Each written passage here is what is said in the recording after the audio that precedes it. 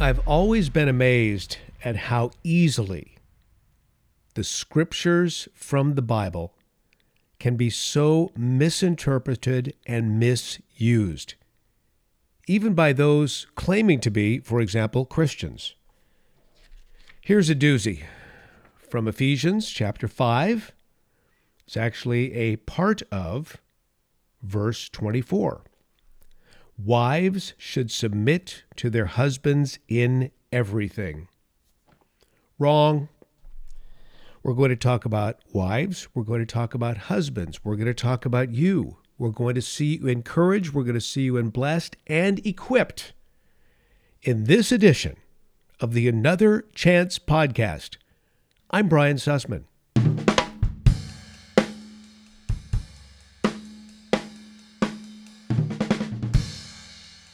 Well, thank you for joining me, everyone. Brian Sussman here. More of me at briansussman.com. And I should just right off the bat say this. I don't make any money off these podcasts. I do this from the sincerity of my heart because I want to see you encouraged. I want to see people blessed. I want to see followers of Jesus equipped to follow better. So wherever you happen to be listening to this, if there's a way to rate it, please give me the rating you feel I deserve. And if you'd like to share these messages with others, please do so. I will be blessed. And again, I thank you for that ahead of time. I always like to say that the God we serve is not the God of a second chance. Oh, sure, we all get a second chance. But he's the God of another chance. And we are all so grateful for that. At least I am, because it seems as if I need another chance on a daily basis. I am not a Bible scholar. I have been active in church circles for years. My wife and I have led home groups. We've done lots of one-on-one counseling. Lots of couples counseling over the years. I have been facilitating a men's Bible study for well over 20 years. I just like seeing people encouraged and equipped. And when it comes to this particular passage that we're about to read in Ephesians 5, I think, I take that back, I don't think, I am an expert. I'm an expert because I've been a husband for many, many years, and I've raised 4 children. And if any of you know anything about my particular family, my kids are all great. And I don't just say that because they're mine. I say that because they are the Lord's. And I'm so grateful for the family that he's given to me. So I'm an expert on family, no question about that. And I would say that my wife is probably a greater expert on family as well. And I think my kids would all identify with this statement. They would say, yeah, my mom and dad, they're great at what they do. So I want to share that with you. Oh, have we always been perfect the way we parent and the way we act as husbands and wife, as a husband and wife? No. At least I haven't, but that's why he's the God of another chance. And he allows us to take another chance to try get it right as we trust in him, as we ask his Holy Spirit to lead us and guide us. Let's go back first before we get to this portion of Ephesians 5. Let's go back to Ephesians 5:15 because it really sets this portion of the chapter up. This is the Apostle Paul speaking, and he says, "Be very careful then how you live, not as unwise, but as wise, making the most of every opportunity because the days are evil. Therefore, do not be foolish, but understand what the Lord's will is. Do not get drunk on wine, which leads to debauchery. Instead, be filled with the Spirit, speaking to one another in psalms, hymns, songs from the Spirit. Make music from your heart to the Lord, always giving thanks to God the Father for everything in the name of our Lord Jesus Christ." Let's stop there and just digest this really quick.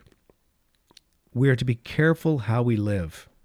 We are not to be unwise, but wise. As followers of Jesus, we need to have our head on the swivel.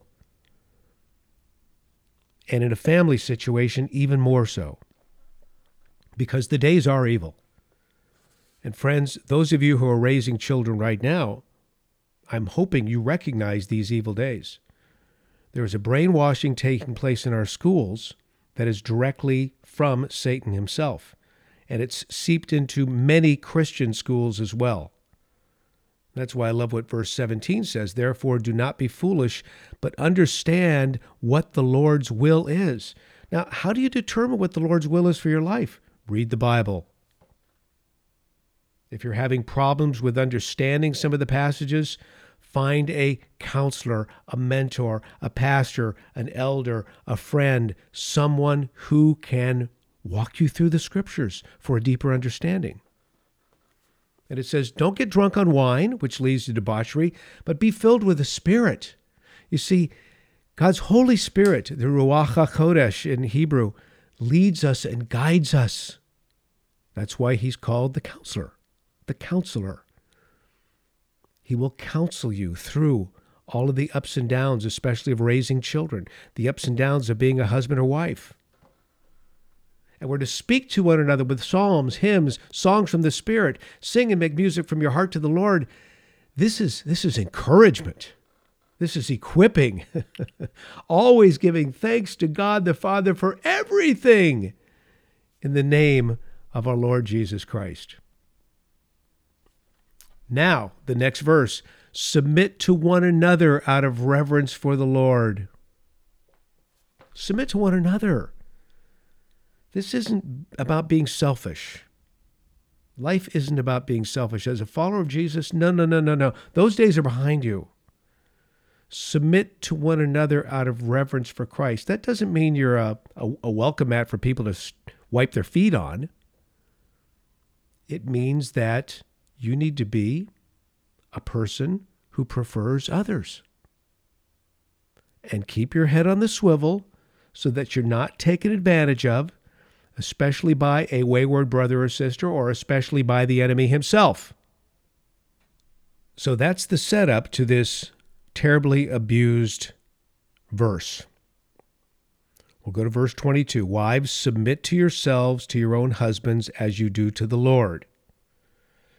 For the husband is the head of the wife, as Christ is the head of the church, his body, of which he is Savior. Now, as the church submits to Christ, here we go, ready? So wives should submit to their husbands in everything. People pull that out, take it out of context, and a lot of bad things have been done in the name of those several words.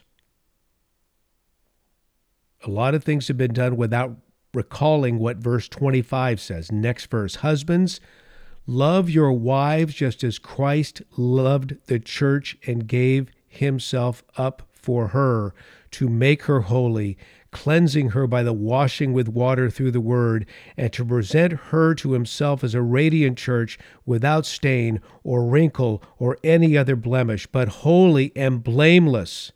In this same way, husbands ought to love their wives as their own body. He who loves his wife loves himself. Okay, guys, if that doesn't convict you, this is the way we are supposed to love our wives, as Jesus loved the church and died for her. I want to equip my wife. I want to encourage my wife. I want to love my wife just as Jesus loves her. I want her to be presented before him on the day of judgment without stain or wrinkle or any other blemish. I want her to be holy. I want her to be blameless. I love my wife as my own body. Now, guys, when we love our wives like that, you're going to have a wife who is very willing to submit to you because she knows she can trust you. She knows she is safe with you. She knows that you will always put her first. And it's a beautiful symbiotic relationship.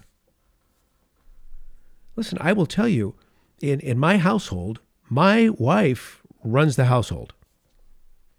She just doesn't run our household, but we care for her elderly parents who need 24/7 care. She runs their household and she runs our household. And I have learned over the years to defer to her in love and say, honey, you tell me what you want to do right now. You tell me what I should be doing right now. I let her fine-tune my schedule. I let her organize my life. I let her into all of the little rooms in my brain where Brian likes to go and hide and play and think, etc. She has total access. And therefore, we enjoy a wonderful relationship. And I should also mention this. The word submit being used here in Ephesians 5 is best translated as having the qualities underscored by all the things we just talked about. It's not arrogant. It's not rough. It's not impatient. It's not selfish. Submission seeks, are you ready for this? Unity and peace. It's a very mild word. As followers of Jesus, we love the Lord because he loved us first. His love never fails. He's for us and not against us. And therefore, we can submit to his love. And in a husband-wife relationship, we can submit to one another in love. And so should it be with our children as they watch our lives as their parents. The way we lay ourselves down for them. I'm not talking about spoiling your kids. I'm not talking about giving them everything they want. There's a character that they should see that makes them trust us. And they may have those wayward years. But at the end of the day, they will come back because they will see your love for one another, husband and wife, as genuine, and your love for the Lord as pure. Marriage is profoundly sacred when done properly, and that's why Paul quotes that wonderful passage from Genesis chapter 2:24 regarding the first married couple, Adam and Eve, when he says, "For this reason a man will leave his father and mother and be united to his wife, and the two will become one flesh." Paul goes on to say this is a profound mystery, but I'm talking about Christ and the church. Christ and the church. Christ loved the church. He loves us. Friends, he loves you. The church is the body of believers following him. That's the church, the ecclesia, the called out assembly. And he gave himself up for this called out assembly, this church, to make her holy, cleansing her by the washing with water through the word, and to present her, us, his body, to himself as a radiant church without stain or wrinkle or any other blemish, but holy and blameless. It doesn't matter where you are in terms of marriage. Maybe you're currently married. Maybe the marriage is great. Maybe the marriage is struggling. Maybe you've been married, it didn't work out. Maybe you've never been married. Whatever the case is, I want you to focus at least on that portion of what Paul is saying. We are like a bride in the eyes of the Lord. We are the bride, he is the bridegroom, and he's preparing us for a wedding someday. That wedding will occur at the second coming of the Messiah. And that's the point in time where we will be united with our bridegroom. That will be the official wedding ceremony. It will take place, and with it, the eternal union of Messiah Jesus and his bride. That's when it will be actualized. Would you bow your head with me? This is going to be our closing prayer, because at the end of the day, this is what we all long for. It's from the book of Revelation in the New Testament, chapter 21. And this is John who wrote this book for us. This is his revelation. Quote, "Then I saw a new heaven and a new earth. For the first heaven and the first earth had passed away, and there was no longer any sea. I saw a holy city, the New Jerusalem, coming out of heaven from God, prepared as a bride, beautifully dressed for her husband. And I heard a loud voice from the throne saying, 'Look, God's dwelling place is now among the people, and he will dwell with them. They will be his people, and God himself will be with them and be their God.'" Now, I think the best part of this passage, are you ready? Lord, as I speak these words, please just bless my brother and sister, prepare their hearts, for this is the message. He will wipe away every tear from their eyes. There will be no more death, or mourning, or crying, or pain, for the old order of things has passed away. Friends, God is preparing you. He's preparing us for a time when there is no more death, no more mourning, no more crying, no more pain. Walk in holiness, my friends. God bless you. Amen. This is the Another Chance podcast. Thanks for joining me. I'm Brian Sussman. Until next time. Baruch atah Adonai Eloheinu melech haolam. Blessed is the Lord our God, King of the universe. Amen.